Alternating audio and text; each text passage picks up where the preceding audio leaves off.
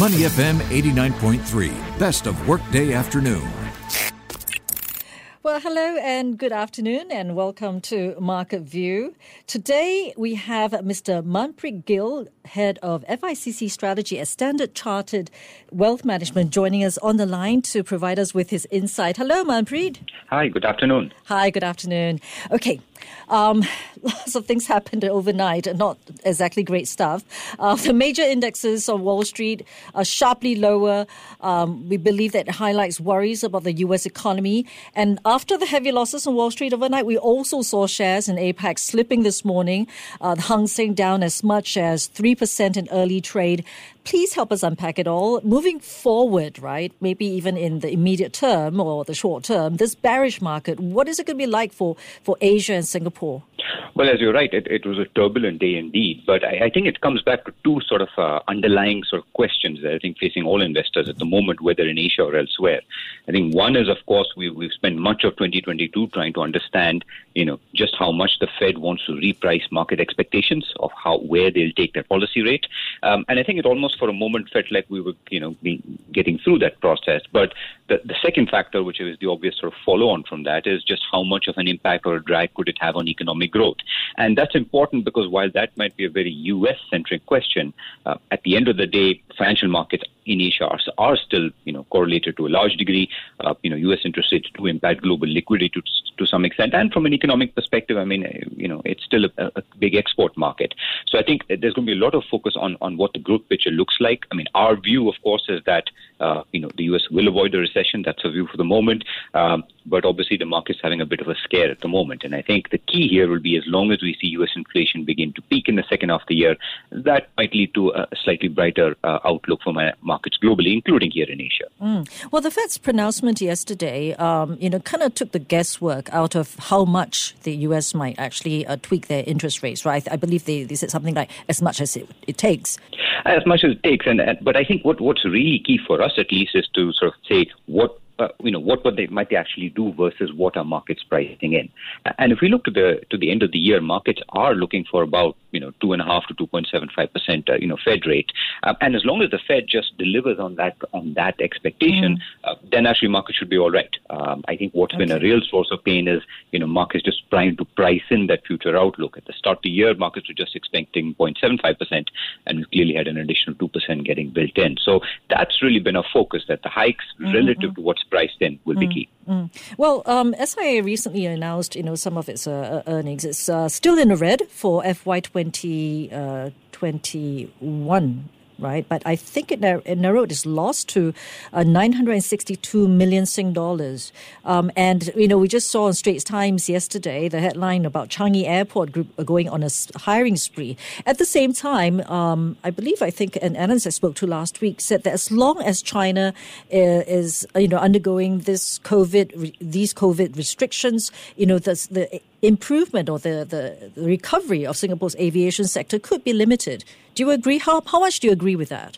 Well, I'd agree in the sense that, look, of course, China is a big market from a variety of perspectives, including aviation. And I suppose until it fully reopens, it would impose some sort of cap on how far air traffic volumes can sort of recover to pre-COVID levels. But look, I'd argue there's quite a bit of room, even within that. 2022 is clearly working out to be a very different year than 21 in a good way for aviation.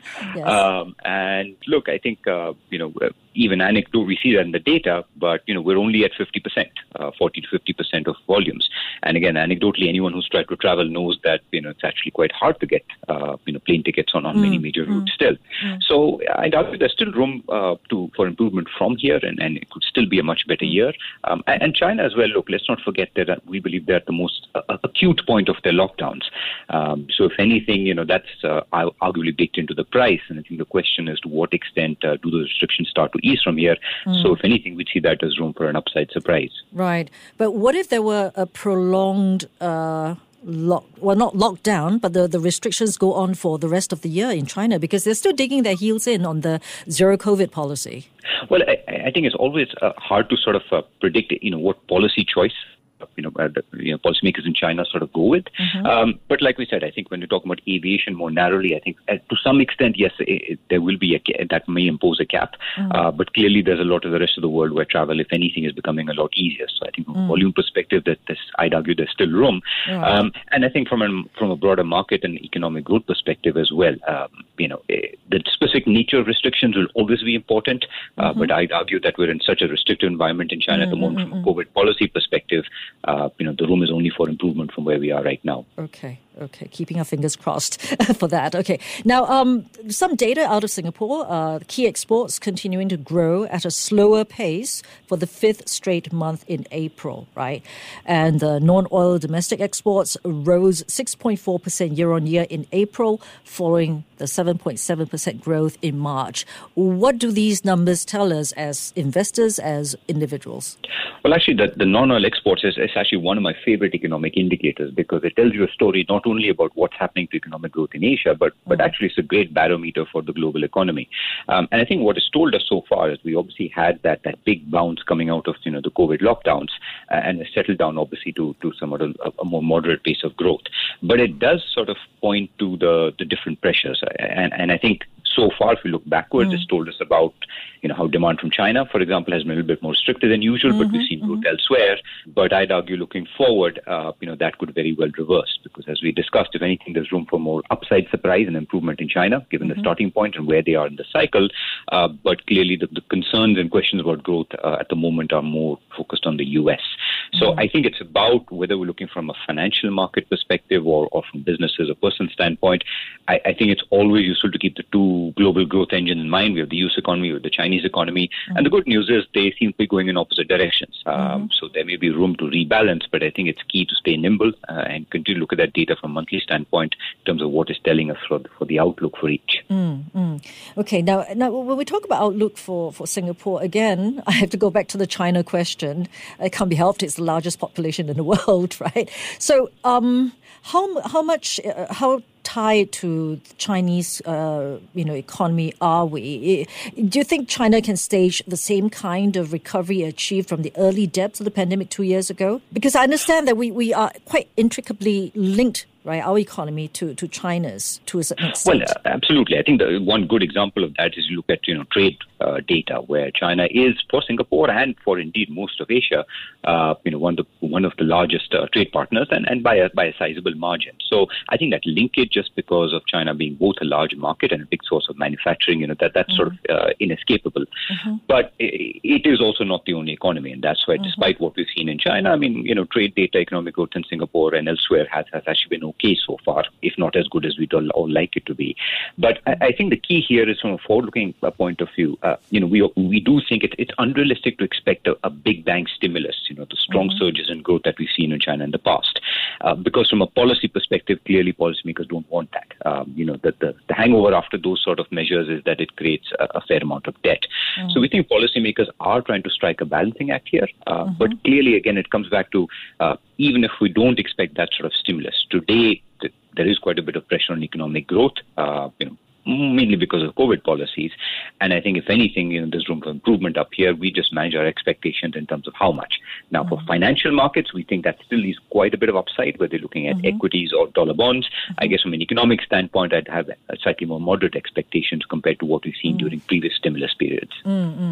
Well, now comes the big cryptocurrency question, right? What's your view on cryptocurrency? The relevance of it, do you see it staying relevant, staying interesting in the medium term future?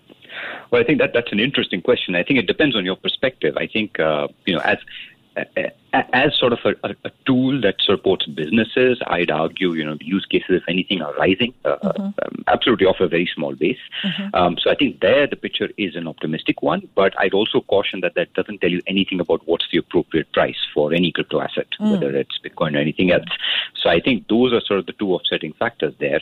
And for financial market investors, we've also done quite a bit of analysis just trying to understand the characteristics. I mean, it's a short history, but if anything, it seems to fit very much the mold of a very pro-risk asset. So I think those are the two sort of factors we're looking at, and I think that's why we are always quite cautious about the price, because I think there are many reasons to be optimistic, but we do struggle to understand why prices should be, lower or higher. I mean, how to value them is still a challenge.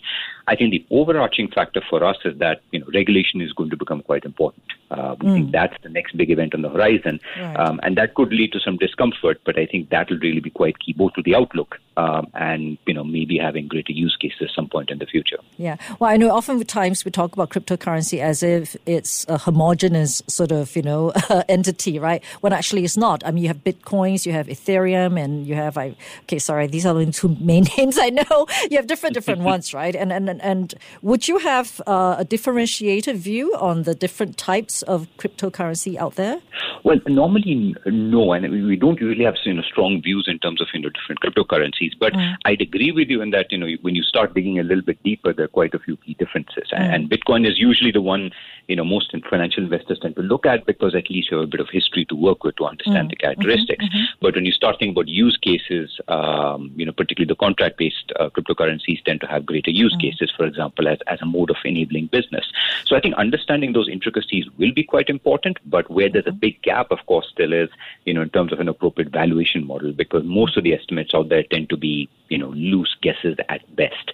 So I think price level is something we'd still be quite cautious about. But regardless of our views on all of those factors, I think the overarching factor still is, more regulation does look likely to be on the way. And I think that will be quite important to really putting a framework around, just how to look at cryptocurrencies and at some point hopefully value them appropriately. Yeah, I suppose, part of what might have contributed to the caution on many people's parts, especially as well as your own, would be that, if we notice that Bitcoin prices have halved within 6 months and now hover at around $30,000 US. Now, there's another thing I thought was quite interesting about crypto, that prices recently seem to be mirroring trends in major stock markets, right?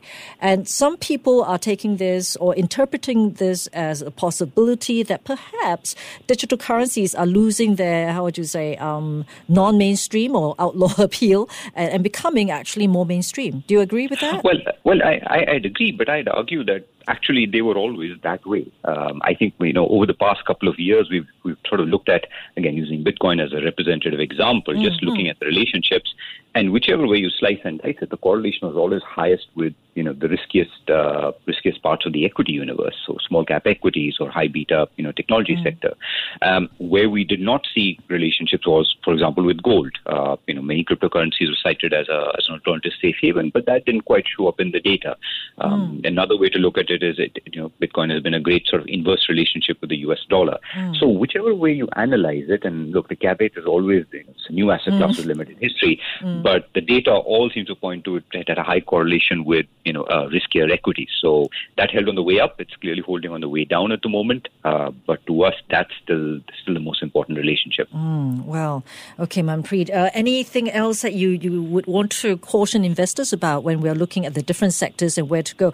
Because, the market is currently so bearish. A lot of people think, everything's down. Let me just jump right into it and just grab, go on a grab spree, right? But that is not the case. What would you caution, retail investors? Well, I'd agree that I think it's important to, take advantage of market sell-offs. I mean, that's often the time to buy, but that's the time no one wants to buy. But I would caution that, yes, what you buy is actually quite important. And more so now because, we're clearly coming out of a very sort of central bank stimulus-led world, which clearly benefits some sectors over others, into one where, interest rates are likely to be a lot higher, and inflation is something, we'll all have to deal with as investors and as individuals. And I think from a sector perspective, that obviously changes the outlook a little bit. So, for example, if I look back the last few years, we were like a lot of other investors in the market, overweight the technology sector. But if I look at our preferences this year, actually it's been much more tilted. All our preferences have sat in, financials, in healthcare, in the energy sector.